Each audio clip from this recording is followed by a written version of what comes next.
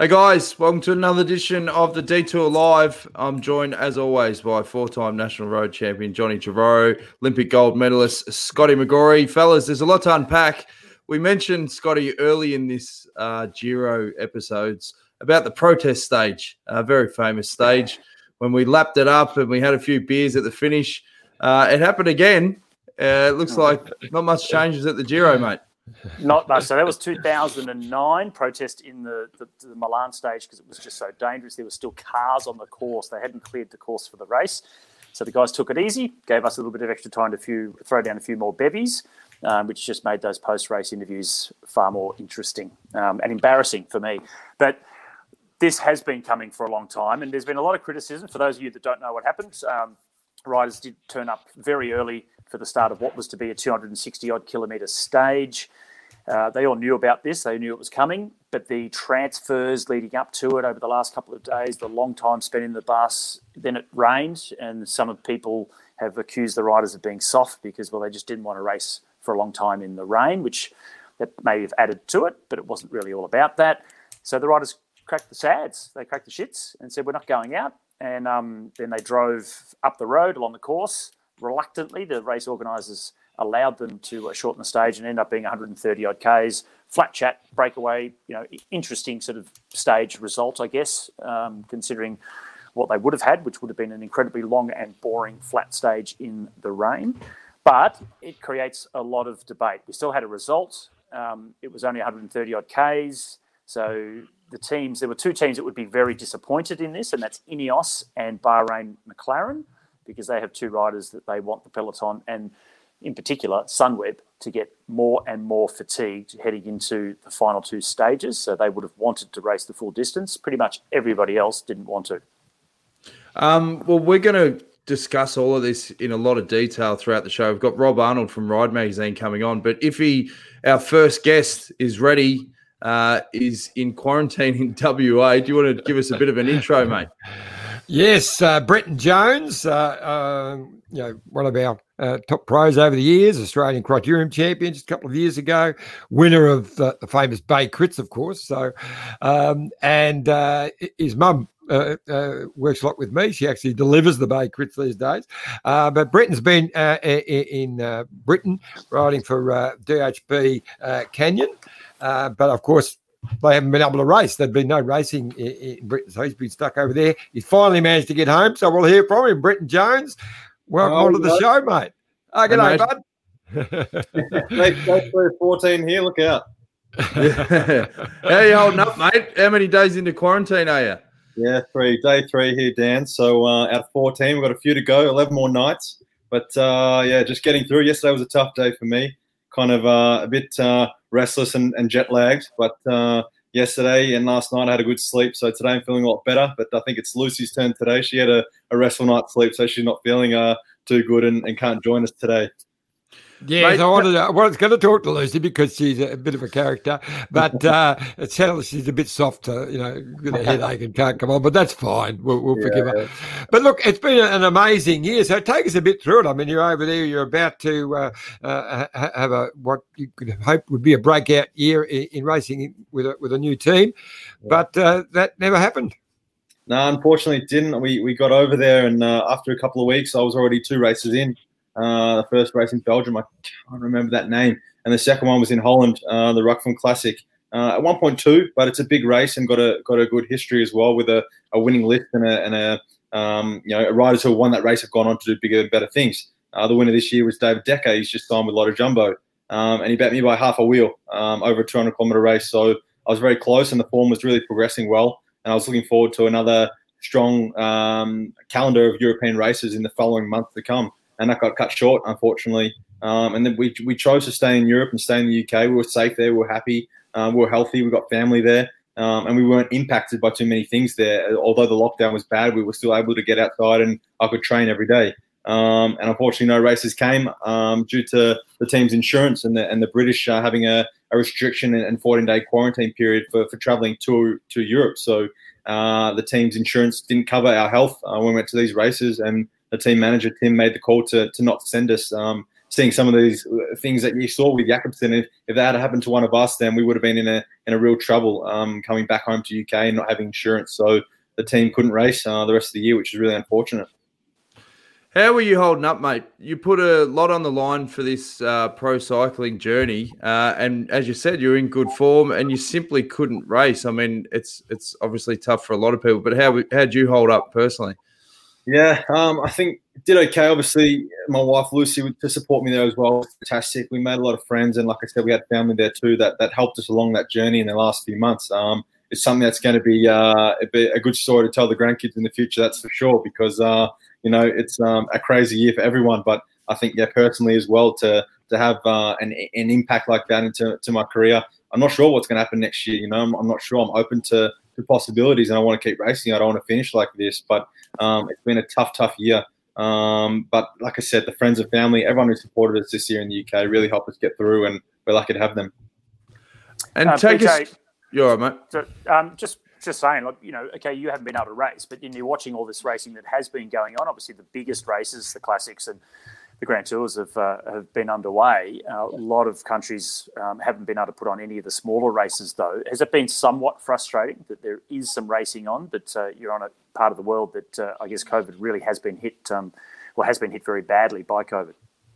Yeah, for sure, Scott. I think that's been a massive influence as well, and makes it even more harder to see these bigger races go ahead. And obviously, our team's not going to line up in the Tour de France. But to see these other smaller races go ahead, some of which we were actually going to do. You put me on the spot here with the names of them again, but they were 1.1 point pro races we were going to do. The team's got a great calendar in Belgium and in Holland, and these races did go ahead, and we were not on the start list. And that was even more painful, I think, to see those ones not go ahead, because they would have been really, really big opportunities for us. Take us through the process of even getting back to Australia. I believe that was a headache. Yeah, absolutely. So the first flight we had was on Qantas. We booked it December last year. We were due to come home in September 21, 3 days before my brother Jared and his wife's Claire's first child's first birthday. So we missed Archer's first birthday on the 24th. And we got postponed as well. I was going to already stay longer and miss that kind of month because of the racing season. As you've seen, it's been pushed back. I was already going to stay maybe until October anyway. Maybe happy for Lucy to go home before me. And then this whole quarantine eventuated as well. So we chose to come home together and stick it out together. Obviously now no races happen. So we had a flight on October 28th into Brisbane on Etihad. That got cancelled too. These are both economy tickets, standard ticket for most Australian citizen. And Lucy's since chosen to accept a very nice career opportunity, which she can update everyone in the future about. And we need to come back for her as well for that, as I did to enjoy the summer with my family too, in the off season, which I always do. So we decided to purchase a business class flight. We're very fortunate enough to have taken that and fortunate enough to have the funds and support to make that happen. And we came back into Perth, where we are right now in quarantine. So that was a last minute decision, and we booked that flight literally 3 weeks ago. I was going to say that, and they tell me that your bike didn't come through the journey quite as well as you did. I heard there's a few problems with the baggage handlers, mate. I know what's to go there, John. I think I'm chasing that up with the insurance, and hopefully I can get something through there. The team just gave me, it was a brand new bike as well. They palmed off to me, and in the contract it was to keep my race bike, and thankfully, or however fortunate enough you can see that situation being, I didn't get to race, but I've got a brand new bike, so that's a win. But it's come back with a few marks on it, and I'll chase up the insurance on that. And I'm lucky to have my brother Jared working for Canyon Australia, so it's making the interaction there a bit easier. And I think he sent me a part I did lose. I haven't been on my bike yet in quarantine. I've lost a seat clamp, so I think if Australia Post is out there, come and get it to me, please. Well, you might get the part, or you might get a $3,000 watch in the mail. Who knows? One of those things from Australia Post. But and we were talking to Matty Pointer yesterday, and he said he's dropped off the home trainer for you to whack the bike onto. So hopefully that's all going the next day or so, mate. Yeah, cheers to Matty for that as well. He dropped it off yesterday, and Lucy messaged me when Matt Pointer messaged Lucy told me yesterday when Matt Pointer messaged late in the night, and Lucy said, "Did you not thank him yet?" And I said, "Oh, I've completely forgot," and I didn't realise I had an afternoon nap for about an hour. Woke up, drowsy, everything, and Lucy was playing music. I opened the curtains. I still didn't wake up, and I obviously just saw his message and didn't reply. So sorry about that, Matt. But thanks for the trainer. Just while you're in quarantine, poses the question. So Tour de France race director in Christian Prudhomme tested positive at the first rest day of the tour and had to do 8 days in quarantine before he's allowed to come back to the race. But everyone's still doing 14 days when they come back into Australia. So does anyone understand why Prudhomme only had to do 8 and while you still have to do 14? Well, I got no idea, and if anyone wants to update me on that would be fantastic. Don't get me started on this whole thing. I think I was actually just talking to Harry Sweeney on Instagram literally 5 minutes ago, and he said, "Bro, that's insane. Like, he's actually in quarantine in Brisbane, right? Doing the 14 days as well, which is fine.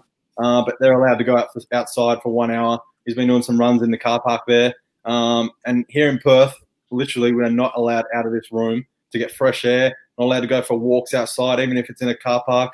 And that's not great. That should be illegal. And I think we were joking. We're from Victoria, mate. You stay in your room. There's the school your jets there, son. I'm negative.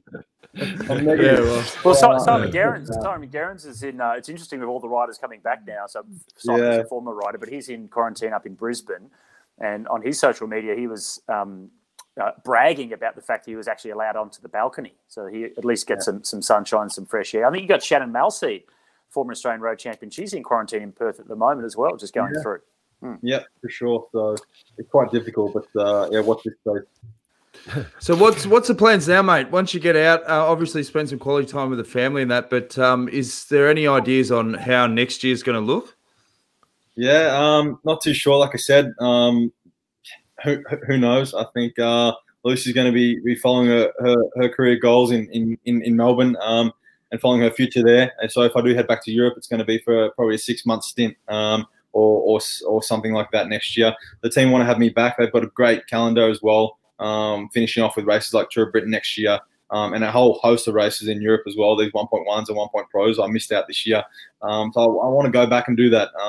And if Canyon's the only team that are going to come up with a contract for next year, then I'm going to have to consider going back there and maybe doing that. But like I said, if another job or role comes up in Australia, that's too good to refuse, and that's the way it's going to go. But undecided yet. I want to keep racing.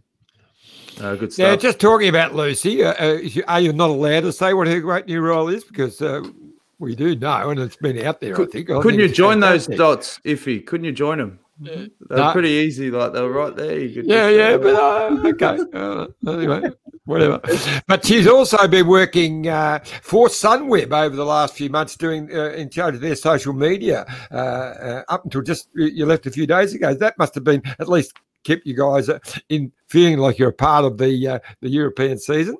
Yeah, for sure. It's been great for her. I think as any other freelance journalist and freelance media person overseas, they've suffered a lot this year. She's lost a lot of work. She was going to work at Roland Garros, couldn't do that. Was going to work at maybe the women's Giro and the other races there in Europe as well for Ant McCrossan and the guys overseas in the UK.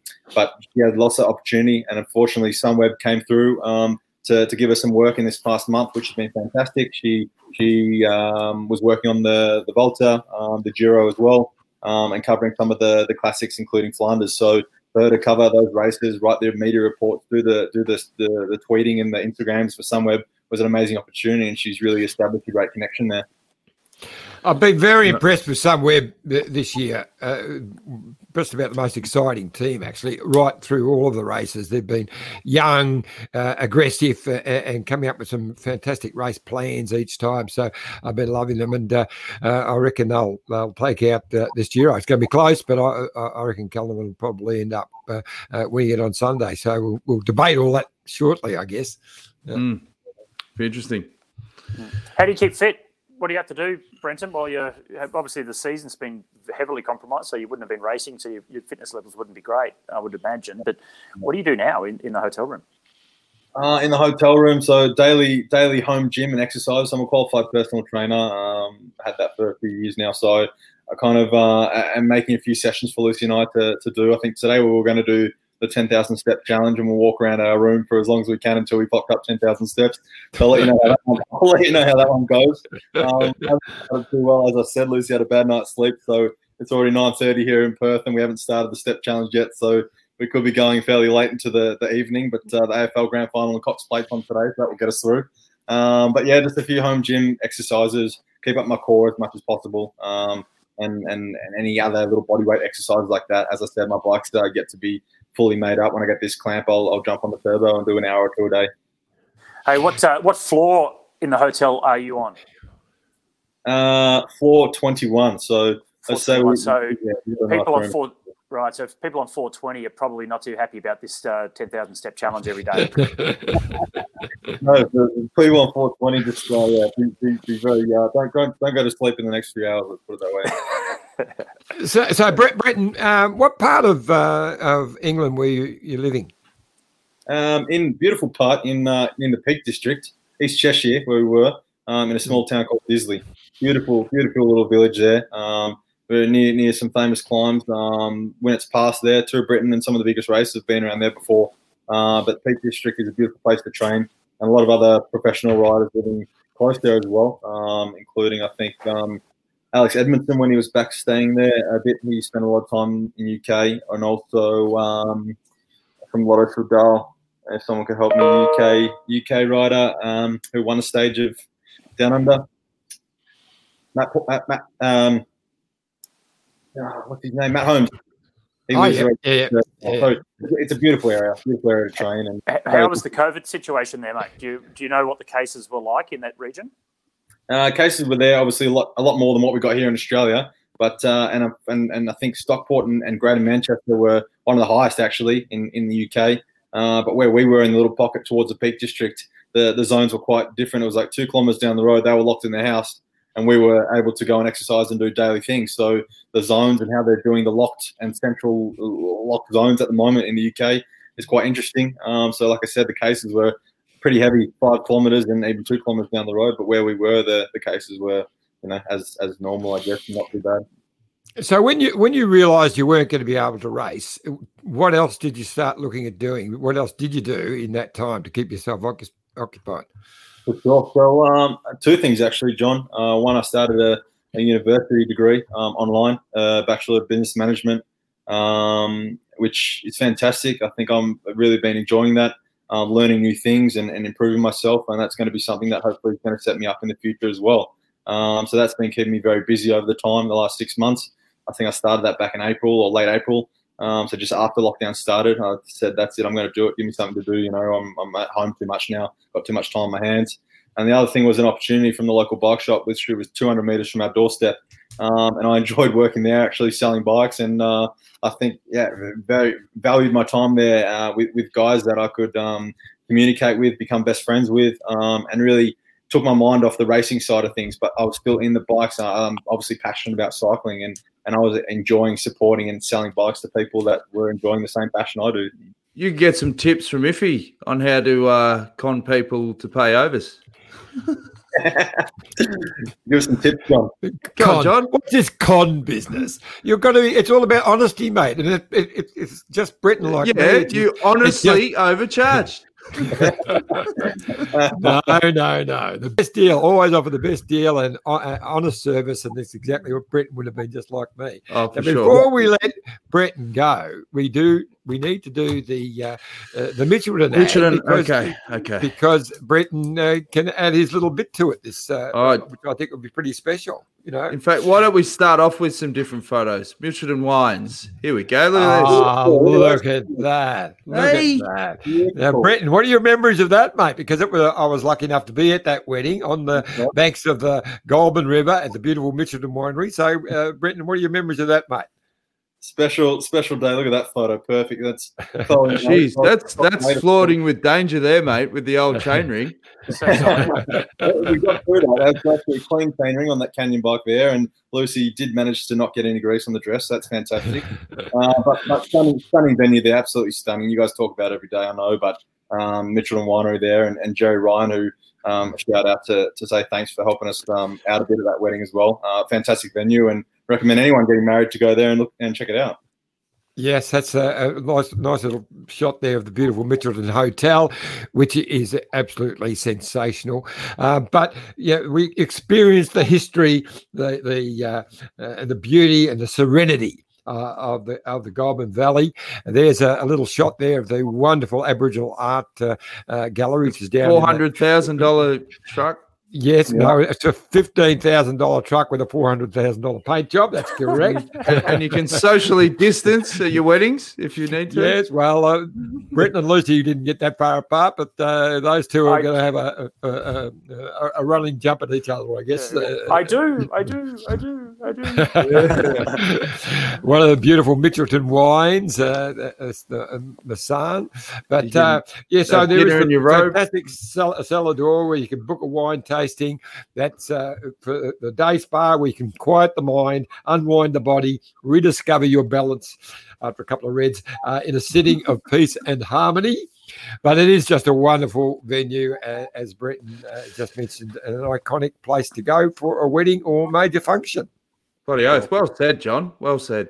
Hey, Brenton, we really appreciate you coming on the show, mate. It's been a tough year, but hopefully things obviously clear up and you can get back racing sooner than later and bigger and better things in 2021, buddy.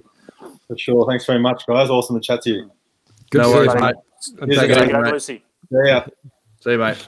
All right, we're going to have a quick word from our sponsors, Bike Exchange, and on the back of that, we're going to be joined by Ride Magazine creator Rob Arnold. If I can find the video, there it is. Enjoy. Look at this bike. You think it's just a bike, right? But it's not. It's a bike 374 people are looking at. This guy, this girl, them, all looking at it. People from here, there, and wherever this is. People that are looking for a bike. Or just a piece of it. Amateurs, semi-amateurs, and pro-amateurs. This guy wants this bike, but with this crank and these bars. This could be the perfect match. But not this one. This girl has a bike to sell, and thousands of people might purchase it. Eyes on Bikes help grow small businesses. His, hers, yours, and the latest data and insights help those businesses keep moving.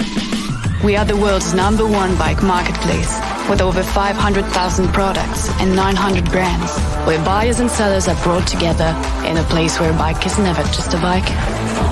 Bike Exchange, where the world buys, sells, learns, and rides. Thanks again to our great mates at Bike Exchange. We're now joined by Ride Magazine creator, owner, cycling journalist, entrepreneur, Rob Arnold. Rob, thanks for joining the show, mate. We were talking before about what happened overnight at the Giro with the riders protesting. I've got a lot of thoughts, particularly about the bloke who runs the show there. But before we start really getting out the old one wood, what are your thoughts, mate, on what happened overnight? I didn't catch up too much on it. I went for a ride, and that's why I'm sitting here looking like I'm dishevelled and grubby because I got lost. And I know it was longer than I meant to be, so I haven't caught up on the news terribly much. I woke up in sort of at about, I can't remember, about 2:30, and I came down and I read some headlines, and I thought I saw a tweet from Adam Hansen saying that he'd sent a telegram. It's like, could that be right? Do people send telegrams anymore? And anyway, so I was a bit sort of confused by the whole thing, and then I thought, I'll look into it after my ride. So, guys, I got very little to offer other than to say I went out and did the 124 missing kilometres of the stage. So if that's worth anything, that was sort of I didn't quite mean to go out. Scotty, you're across it. Bring us up to speed of what's happened overnight. Yeah, okay. So what Adam had said is that they tried to talk to the organisers in the coming days leading up to this particular stage. And then, of course, when they woke up this morning, it was a very early start for them to get to the start of the race. It was pouring rain. So what some fans are looking at is that the guys were just a bit upset with not wanting to race along stage in the rain.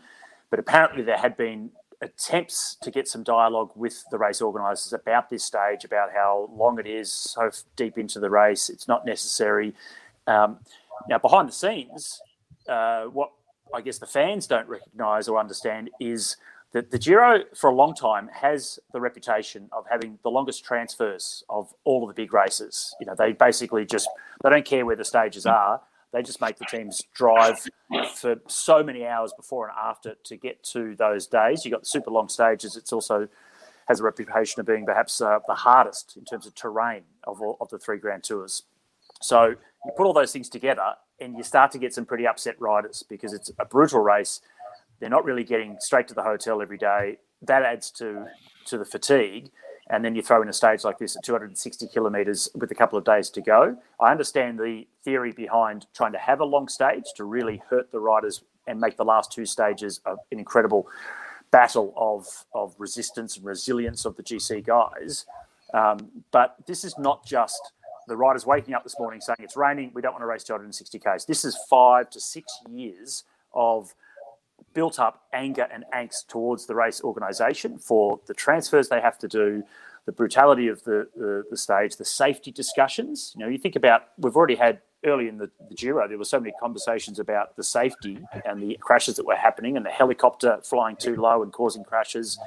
You don't have these conversations at the Tour de France. There's very rarely is there a conversation around the safety of the riders. It's all taken care of and all thought out ahead of the race. That hasn't been the case at the Giro, and it's all come to a head with this particular stage. So the riders protested, said, we're not going to the start line. The organisers did then make the compromise and say, well, we'll let you shorten the race, which they were reluctantly doing it. They just had to get the thing happening. They got obviously broadcast rights and situations with media and television.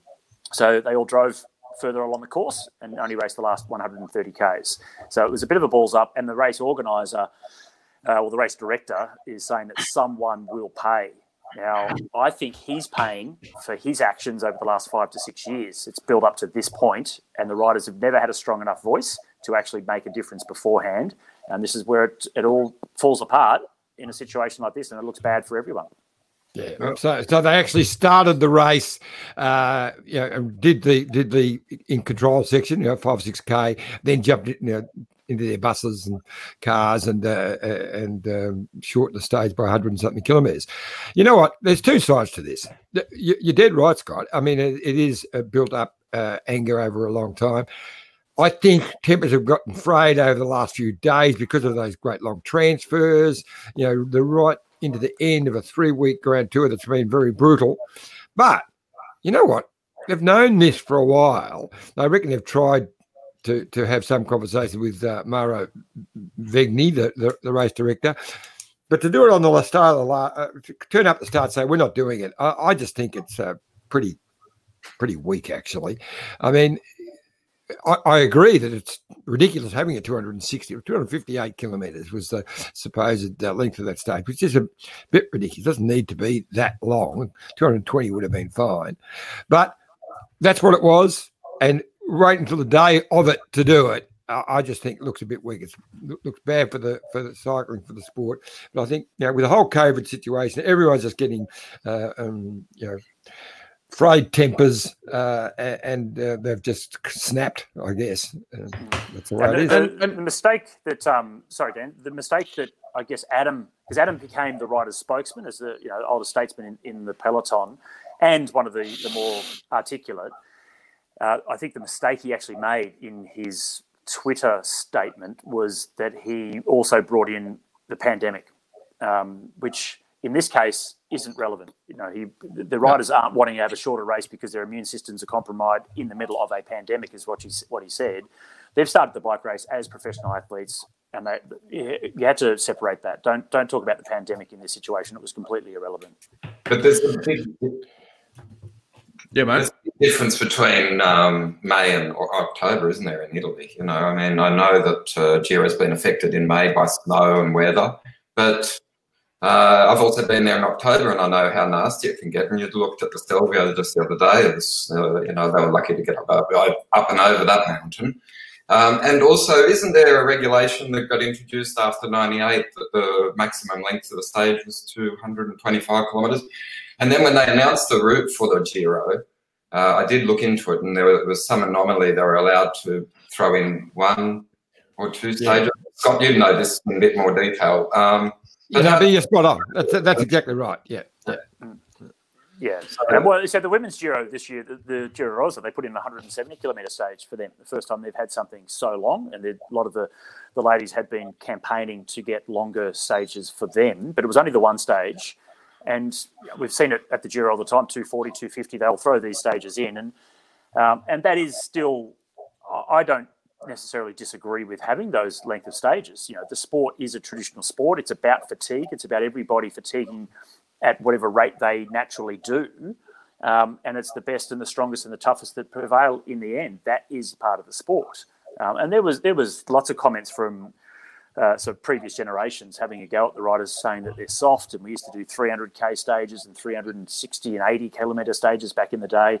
And those sorts of conversations are completely irrelevant as well. Like, we have moved forward. We're trying to make cycling far more entertaining, but you can go too far that way as well. I saw a comment from Mike Tomalaris. It said that he thinks that no Grand Tour should have a stage over 150 kilometres. Now, from that standpoint, from a television standpoint, yeah, it's about trying to make the stages as short as possible and entertaining, still with an endurance element. But there's a big difference from a professional rider's perspective. We know how much of a challenge it is for there's a particular breed of cyclist that consistently racing longer day after day after day, that brings the very, very best, the most talented athletes to the top. And that's why the classics, the monuments are 250 plus kilometres, because there are a lot of riders that can race up to 200 Ks and still be competitive, but there's only a very few that can actually take that next step. And that's the endurance element of cycling and the tradition of it that we have to also remember when we're having these conversations.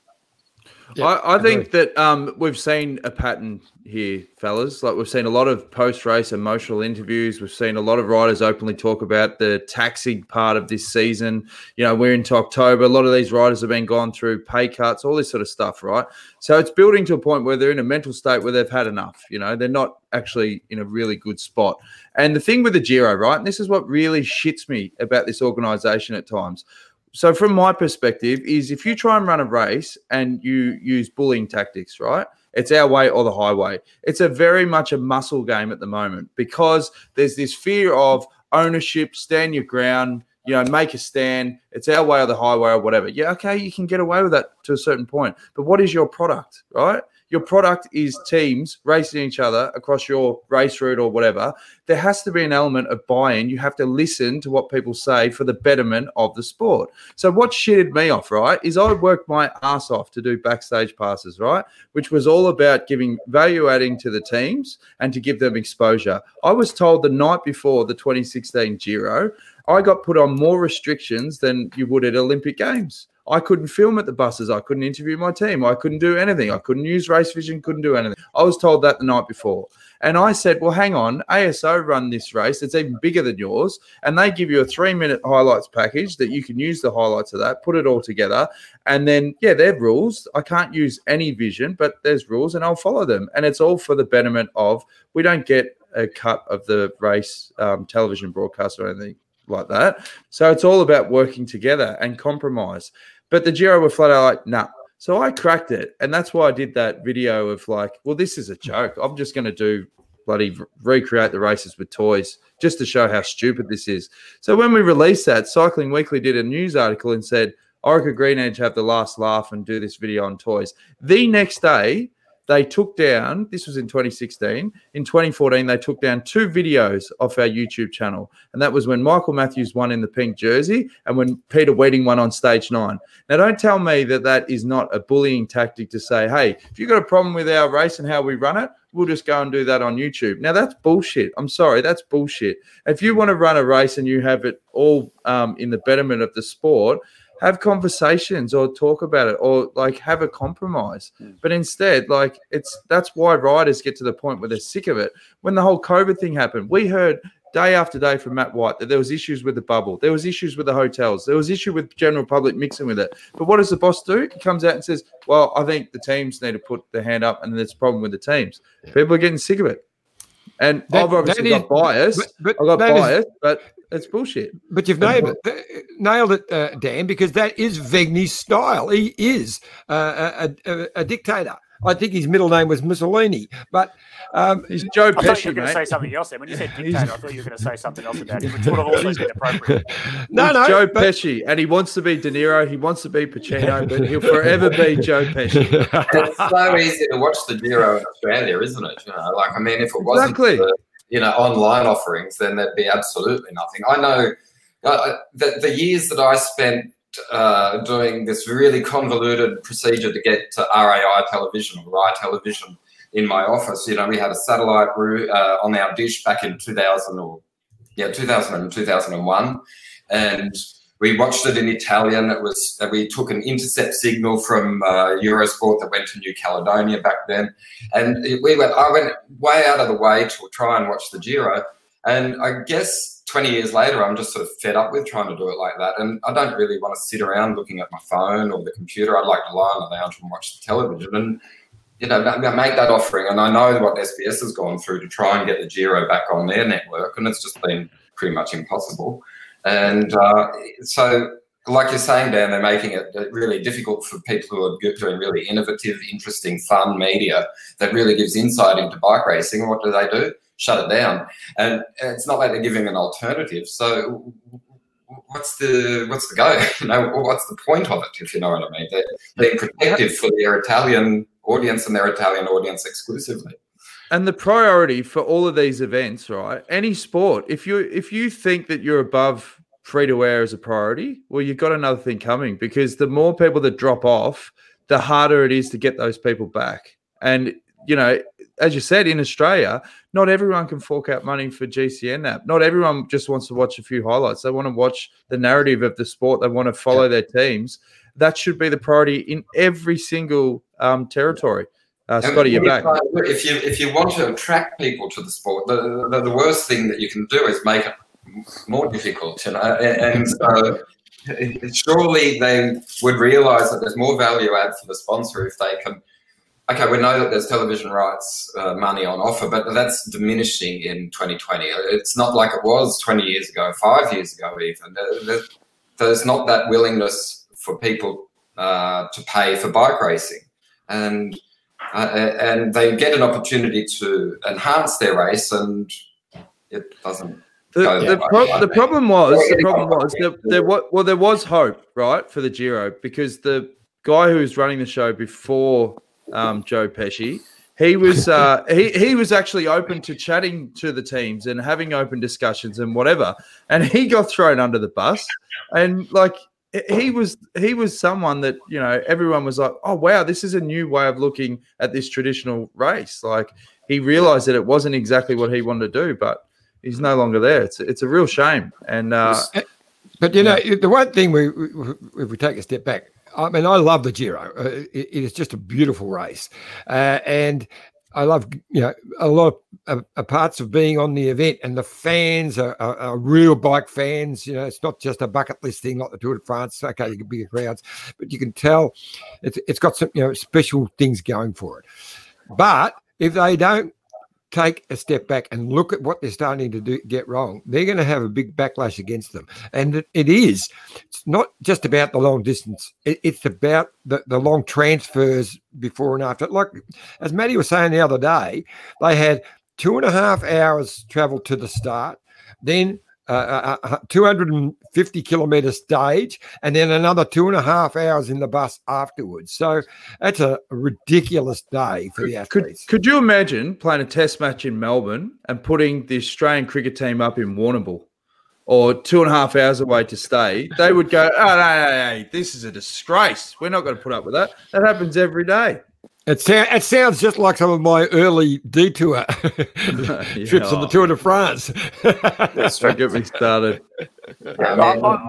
Unfortunately, we're talking about that kind of stuff up rather than the good news items out of it. Like, certainly for the Australian audience, with Ben and Dry and Rowan doing what they've done in the last few days and really attracting attention. But I think you covered that yesterday. But it is interesting just to watch the different machinations of different organisers. Like, for example, when Michael Matthews tested positive for the COVID, and then he had to drive 9 hours home on his own, there was no solution given to him. So they really, the the outside looking in would suggest that there's a real supportive atmosphere for the bike riders, even in a really extreme situation like being testing positive for COVID-19.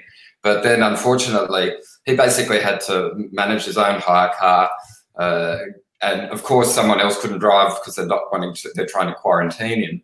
But there's all these other different elements that are coming to play in 2020, and it just makes bike racing so complicated. So I'm impressed that they've been able to get to this last weekend. I mean, to be fair, that's I didn't actually see that happening a couple of weeks ago. No, but you're right. You're right. Though. We've got to start getting positive. Yeah. Oh, we haven't been up there's too many false positives as part of the problem. But amongst all what we've just said, it's been a bloody brilliant bike race. Other than the little protest yesterday, every day has been fantastic. It's been an absolutely brilliant bike race, as has been the whole COVID stuffed up year. I mean, the Tour de France, the classics, they've all been bloody amazing. But I've started thinking about, especially this week when we've got the Vuelta and the Giro running concurrently.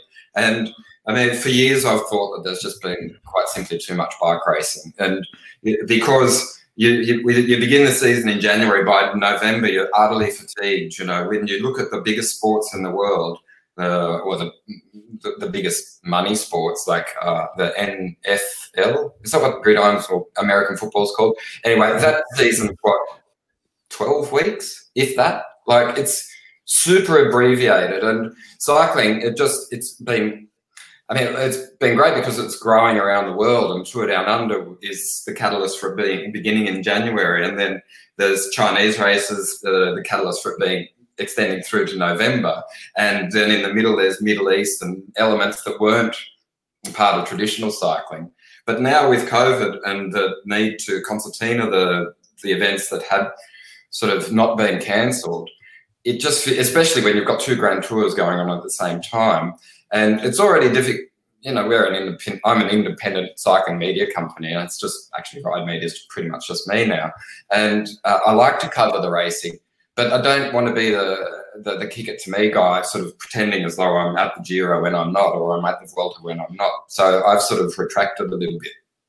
But now there's an opportunity for the UCI to come in and say, all right, because of COVID, we need to now start managing the calendar a little bit more pragmatically, a little bit clever, and stop making every big race that comes into the realm part of the World Tour. It just can't be. There has to be some kind of, and I don't have a solution, but I'm saying that now is the opportunity for the community and the organisers of races and teams and everyone to come together and say, okay, what are we going to do? Because the key was, most people will agree that the tour needed to run. And then the UCI was also adamant that no matter what, the Worlds had to run, and they remarkably pulled that off. But my feeling is now let's get the conversation started on not necessarily what gets culled, but what gets priority over others. Am I alone in that line of thinking? I'll jump in there, Rob. I think the World Tour and the way it sits now with so many races in it, that really was born from the fight between the UCI and ASO, the Tour de France organisers.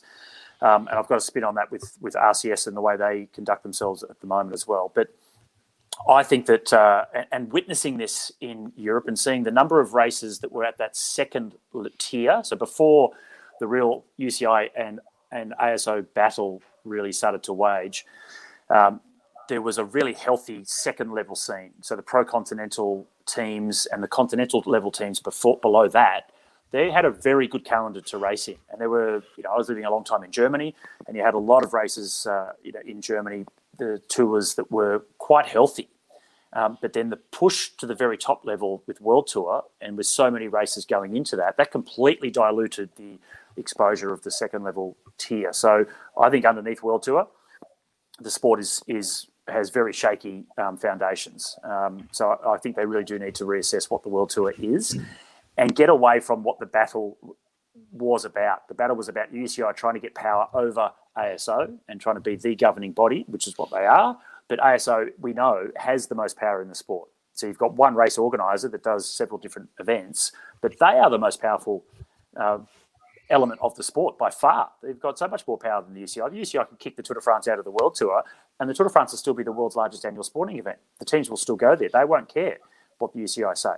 And I think RCS has seen that battle over the years, and under Mauro Veni, that they're trying to have that battle for themselves to try and give themselves more relevance, but it's as a dictatorship, and it's not coming across very well at all.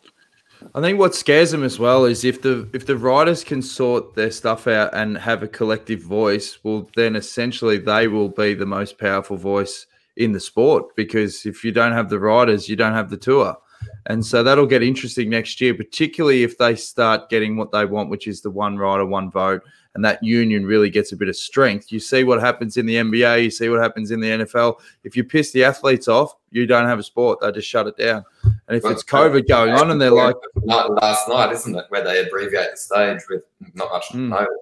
But, I mean, going back to the original question with the rider strike, they knew it was going to be 258 kilometres since whenever the route was announced. So why didn't they look at amending it? And then when it was postponed to October, then they needed to take action then rather than either the day before or the day of. You know what it's like when you get to that danger zone, stage 13 to 19 of a Grand Tour. You're so cooked. You know, jokes aren't funny anymore. The littlest thing pisses you off, and they've obviously got up in the morning. Hanson's gone, that's it. Let's make a stand. So I think exactly that. You're right, Rob. They did know. Everyone knew before the race started. We're all saying probably ridiculous to race that far on that day. But as you've got the last 3 days of these great long transfers, and they're not getting into their hotel till 8 o'clock, 9 o'clock at night, up early in the morning, and they're just going, you know what? This is bloody ridiculous. I think that was the realisation of all that happening so quickly. But I still don't think they should have done it. I still think they had to complain about it, but still should. You can't turn up on the morning of the event and hold a gun to their heads, which they did. I disagree with that. But I would also like to say, let's talk about this Giro. We've got 2 days to go. We've got two great stages. I think I got the right stage profile. Is this the updated one? That's the one. Yes, you beauty. So it's going to be a great race today, and the tactics are going to be very, very interesting to how it's all played out. What's going to happen, Scooter? Well, you see that first climb. So obviously they've compromised. There was going to be, an absolute kicker, massive climb to start with to get them over into France, then the Col d'Izoard, and then that same climb that they're doing twice.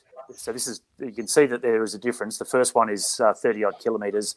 That's the easy way up to Sestriere. And once they get up to the finish, then they drop down and then come up another way. So you can see the gradient is pretty nasty, for the finish. It's not as steep or as hard as the hills that we've seen so far in the race. And the two big climbs on this stage originally would have made this one a real decider. But, and this is where I say, Ineos and Bahrain McLaren would be disappointed that yesterday's stage was shortened, because they wanted that extra fatigue. They didn't want Wilco Kelderman to have an easy day yesterday, or easier day, so we could freshen up a little bit more than he would have had he had to race 260 Ks. And the same goes for Jai Hindley. That also then transfers, if nothing changes on this stage, that also translates into the final time trial as well, with Wilco Kelderman's background in time trialling. It's been a while since he's done a really good time trial, but he was 9th in the time trial opening stage of the Tour de France, I think 2015 or 16 maybe, when Rowan Dennis won in Utrecht. So that's how fast he can be in a short time trial when he's fresh. So being allowed to freshen up a little bit more mode, not racing 260, that plays into Sunweb's hands. So Ineos and Bahrain, regardless, they're just going to have to throw everything at them. So, it's a completely different picture. 5 years ago, I don't think you can draw any comparison or any conclusion based off the Utrecht time trial for what's going to happen in Milan on Sunday. But just while I'm talking, is it just me, or is it possible that Jai might win the bloody race? No, I don't think so. I don't think he can win it, because I don't think they'll finish together tonight. But John, I keep saying this. It's 2020. You don't know what you're talking about. Anything can happen. I can tell Have you not learned from this? Yes, but it won't. You're right. Those three will be racing the time trial with the gaps that are now on Sunday. That's how it'll go. And Kelderman, I believe, will win this because he beat Gegenhardt by 37 seconds in the last time trial, which was 30k. This is only half of that. There's no way Gegenhardt's going to turn that around. In the climb, like on the climbing stage, and there's a lot of climbing going on here. And the way Jai's climbing, what's Jai going to do if Gegenhardt goes ahead again? I can understand people questioning why didn't he wait for Kelderman the other day, but what happens if that happens again? I think Luke Roberts made the right call, and I think Hindley made the right response.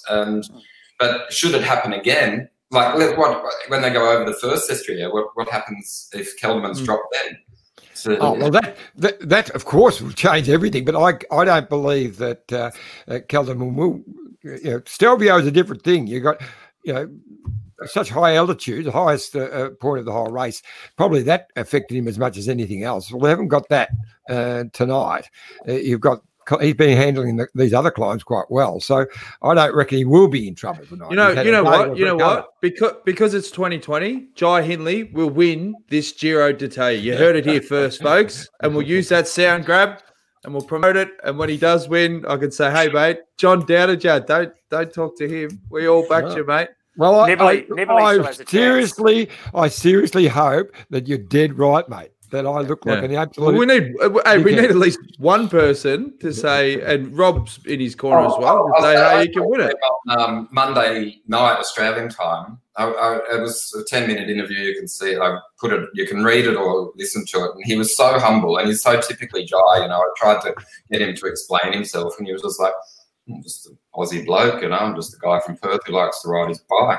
I was like, "Yeah, but you're third in the Giro," which he was at that point. I don't know if that's been referenced in the podcast, but so he had skin folds only 15 minutes before I spoke to him. He was 60.3 kilos. He did a 20-minute 390 watts, which was his PB on that climb when he disposed of Almeida.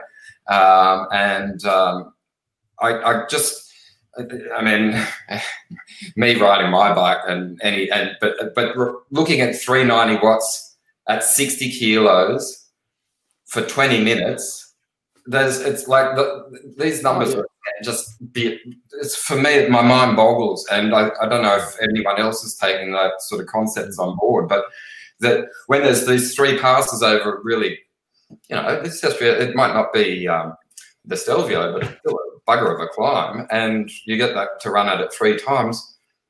He could really light it up, and even if you could lose a minute in the time trial or more, which is possible, I reckon that it's sort of shaping up like this young guy who likes to ride his bike could indeed win the thing. Yeah, and that's what Cadell used to say. Remember, I just want to ride my bike, and he went on to win the tour. So I think for that scenario to happen, it would have to. Kelderman would have to completely capitulate very early on in the stage on the first time up the climb, maybe. And they'll have a lot of their teammates with them because that first climb, while it's 30 Ks all the way up to Sestriere, it's not quite as hard as the last two. So they'll still have, Ullman and Chris Hamilton should still be there to ride support for the leader. So I just think Wilco would have to completely blow. Can you imagine to see your teammate in the pink jersey and your teammate himself actually making the attacks? Following Teo is one thing, but then he has to feel confident enough to then attack over the top of Teo, which I just don't think he did the other day. I don't think he had the confidence to Teo was going so strong in the final climb. I don't think it was either. No, it was nothing to do with confidence, mate. He was told straight out, do not just sit on him, do not go by. And it was the right call because if he had have attacked, they would have gained more time and Kelderman mightn't have even got into the pink jersey. So it was the right call at the time. I have no doubt about that. I don't think Teo, if Jai had attacked, not yet. Teo had chased him, then they wouldn't have gone on with it. So they wouldn't have given Teo any more of an advantage over Wilco. The decision to just follow and not drop back to Wilco was absolutely the correct decision, I think, at the time. In hindsight, it was the wrong decision because in hindsight, we can now look and see how much time Wilco lost on the last part of the climb up the Sestriere, how much he lost on the descent, which was only like 5 seconds on the descent. He lost all of his time, the majority of it, by far. It was about a minute in the valley when Rowan Dennis was absolutely driving it on the front. So that's where he lost most of his time. Had Jai dropped back, which I'm glad he didn't, but had he dropped back, then he would have driven it through the valley floor, and Rowan probably would have still been faster than Jai in that section, but that would have meant he would have only lost maybe 30 seconds before the final climb, and then Wilco was not so bad and going up that final climb compared to Teo, and he would be not just 15 seconds or whatever it is in front, he might have been 45 seconds still in front, and they'd be very confident that he was going to win overall. It's exactly the fact that he was totally isolated, So, yeah. I just think for Jai, there comes a time in every cyclist's career where you know what the right thing to do is, and you look back at your teammate and you say, stiff shit, mate, I'm off. I'm getting the jersey. And that's it. That's it. Just like Phil Anderson did in 1981, mate. Exactly. No one, if he wins the jersey and Cooks Kelderman, no one in the history books is going to look at that pink jersey and go, yeah, but sort of feel for Wilco. Bullshit. I disagree with your hindsight analogy there, Scotty, in that I think hindsight shows they made exactly the right call, because at the moment they've got both things covered. If he does crack today, if Kelderman cracks today on Sestriere first time, they've still got Jai go into the pink jersey, and we'll just have to get a bigger gap. He needs another 20 or 30 seconds, I reckon, on going at half for the time trial. He'd have to really, but he's got time to do that the last couple of times up Sestriere if Kelderman cracks. So they've still got two hands to play. If he had have waited, there only would have been one hand to play. At 45 seconds, and it was guaranteed. But yeah, well, it's guaranteed. It's guaranteed now. If he doesn't crack, there's no way Geoghegan Hart's going to take any time out of Kelderman in the time trial on Sunday. It's not going to happen. You'll be throwing it at him up Sestriere. The second time up there, they have to really start driving it to make the. Don't wait till the last climb.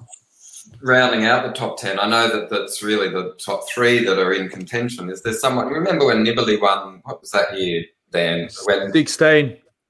Yeah, is there someone who could do one of those sort of just totally come from behind, like Pele Bilbao or someone like that? I don't know. I'm just wondering. He was the best of the rest. Nibali can produce anything too. Like, who knows?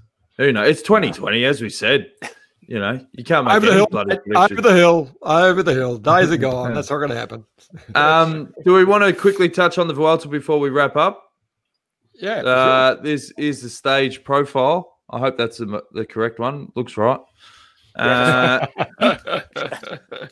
is right. No, it was a great stage last night, and Sam Bennett, you might remember who one of us picked him to win the stage, and he it was a great sprint. He careened him. Phillipson looked like he'd had the perfect lead out, but gee, when you see the overhead shot, the way Sam come past him, he was miles too quick. So it was a great stage last night. But today, I reckon it'll be a breakaway day myself. I think they'll let the break get up the road, and I'm not sure who it's going to be, but yeah. Johnny, the one of the things that with Sam's win yesterday that stood out to me was he clearly the fastest at the end, but in the last 5Ks, the work that his team did to keep him basically just cruised, out of the wind and really well protected. Yeah. It was a real scramble. There was a bit of crosswind, didn't break anything up, but it was hard to be in position. And Sam was able to just sit on the wheel of Mikko Moku and just be taken all the way into the finish. They didn't do a great lead out in the last 500 metres or so. The left-hand corner that made it was really confusing, and then Sam was on his own. But in the 5Ks leading up to the actual sprint, the team did everything to just carry him to that position where he had to do it himself. And that is so often the case between these sprinters. If you have to move up, go out into the winds for any length of time in those last couple of Ks, that's enough to take sort of 2-3% off your sprint, and you've just got nothing when you have to give it all that last little push to the line. So Sam's team, as they always do, have done a great job. Not taking nothing away from Sam as well. He was definitely the fastest in the sprint. Yep. All right, good stuff. Well, hey Rob, before we go, where can we Where's the best spot to see all your interviews and so forth for Ride Magazine? It's not a magazine anymore. I just it's ridemedia.com.au. You can have a look there. There hasn't been a wealth of content this month, but the interview with Jai is there, front and center. And thank you. And then also just use the search. There's interviews dating back many years. But I've just been riding my bike and collecting a whole bunch of product content, to be honest. And I'm just sort of looking forward to this whole season's sort of thrown me into disarray of how you manage the coverage of racing. So it's a pleasure to be talking to you guys about bike racing. It is a really lovely thing to do. And thanks. Great to have you on, mate. Great to have you on. Any comments, DJ? Comments? Oh, yeah. Comments from the punters. Sorry, mate. There's one here. Poor Scotty. Can't get a word in. Kirsty says, what's on Iffy's VHS videos on his shelf? Can you discuss that on this show, John? What videos have we got up there? Oh, Detour de France. We've got Detour de France video, which you know very well. Hi from Brazil, gents. Always a fantastic show. That's from Nello. Where's Brazil? Where's Brazil? Is it near Brazil? Brazil? Yeah. It was an S and not a Z, but anyway. Brazil. Okay. Great call, Dan. Go, Jai. A lot of support for me, of course. Go, Dan. I think people loved it when I got the one wood out. Karen Jones, well said, Dan. And another one. Go, Dan. We had another comment. As much as the Giro is my favourite Grand Tour, it has the worst organisation behind it by far. RCS's corrupt disgrace. Now, I didn't say that.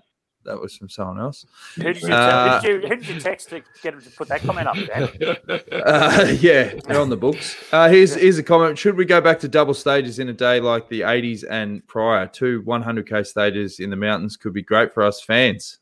AJ from Chicago. No. Oh, yeah. Well, why not make Giro 3.5 weeks like 1987? Do it. and our old mate, Rob Eva. Great show, guys. Not much else to do today in Melbourne. Cox Plate, AFL Grand Finals on tonight. And then, this is a good one. What's the gaffer tape for? What do you get up to in that studio? Gaffer tape and VHS videos. Cobwebs too. Cobwebs there. Anyway, all good. Hey, a couple of things there. So you just Rob Eva with a comment there. He's doing his accommodation out at Warburton, getting ready for the incredible mountain bike park that's going to be coming to Warburton over the next couple of years. That's going to be unbelievable. Probably the best in Australia. I think it's $11+ million they're spending out there. Great. So, really looking forward to that one for sure. Yeah. Good stuff. And VHS videos, Dan, do you want to go into detail as to, because it was VHS or Betamax, and I think Betamax was better, but VHS won out in the end. Why is that, do you know? You know the answer. It was the porn industry. Whatever they decide, that's what they went with. And that's the truth. That's the truth. Betamax refused to allow their product to be used in porn, wasn't it? And VHS said yes, and porn went nuts. And I think they made the call with DVDs as well. So there's a little detour fact for you. It's got nothing to do with the bike. What are you shaking your head for? Johnny, shaking your head.